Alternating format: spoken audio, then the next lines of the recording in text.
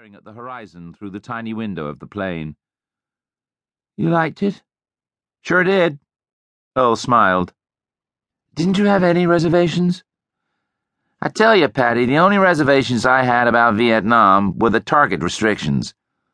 Flying over some of those ports and seeing tankers deliver oil you knew was for the Viet Cong, and not being able to strike them.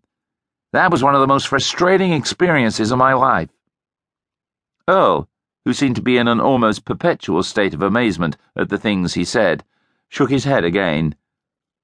Patrick turned towards the aisle, suddenly assailed by the sound of his father's music, as clear and loud as breaking glass.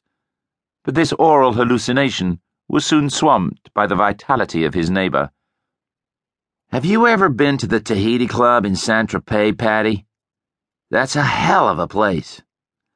I met a couple of dancers there." His voice dropped half an octave to match the new tone of male camaraderie. "I gotta tell you," he said confidentially, "I love to screw. God, I love it!"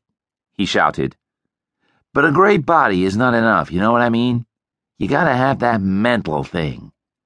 I was screwing these two dancers. They were fantastic women, great bodies, just beautiful. But I couldn't come. You know why?" "You didn't have that mental thing," suggested Patrick. "That's right.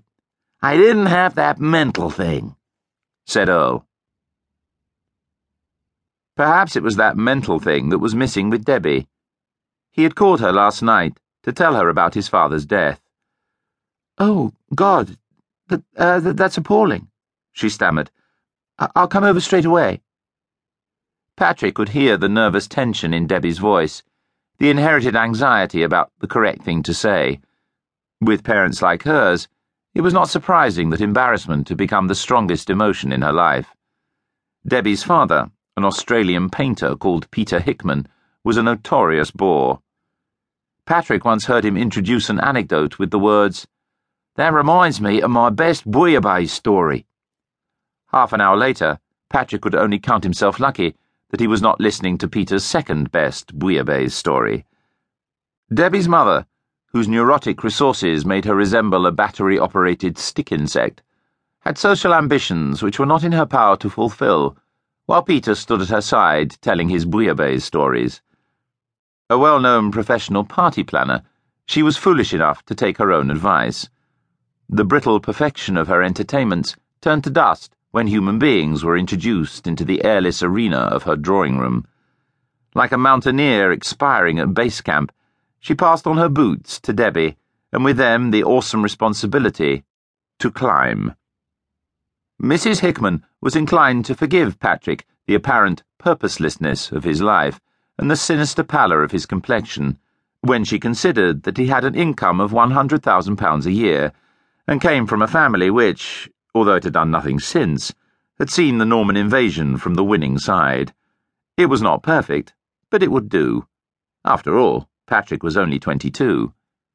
Meanwhile, Peter continued to weave life into anecdote, and to describe grand incidents in his daughter's life to the fast-emptying bar of the Travellers' Club, where, after 40 years of stiff opposition, he had been elected in a moment of weakness which all the members who had since been irradiated by his conversation bitterly regretted.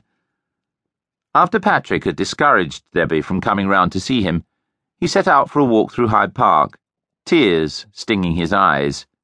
It was a hot, dry evening, full of pollen and dust. Sweat trickled down his ribs and broke out on his forehead. Over the Serpentine, a wisp of cloud dissolved in front of the sun, which sank, swollen and red, through a bruise of pollution. On the scintillating water, yellow and blue boats bobbed up and down. Patrick stood still and watched a police car drive very fast along the path behind the boathouses. He vowed he would take no more heroin. This was the most important moment in his life, and he must get it right. He had to get it right. Patrick lit a Turkish cigarette and asked the stewardess for another glass of brandy. He was beginning to feel a little jumpy without any smack. The 4 Valiums he had stolen from Kay had helped him face breakfast, but now he could feel the onset of withdrawal, like a litter of drowning kittens in the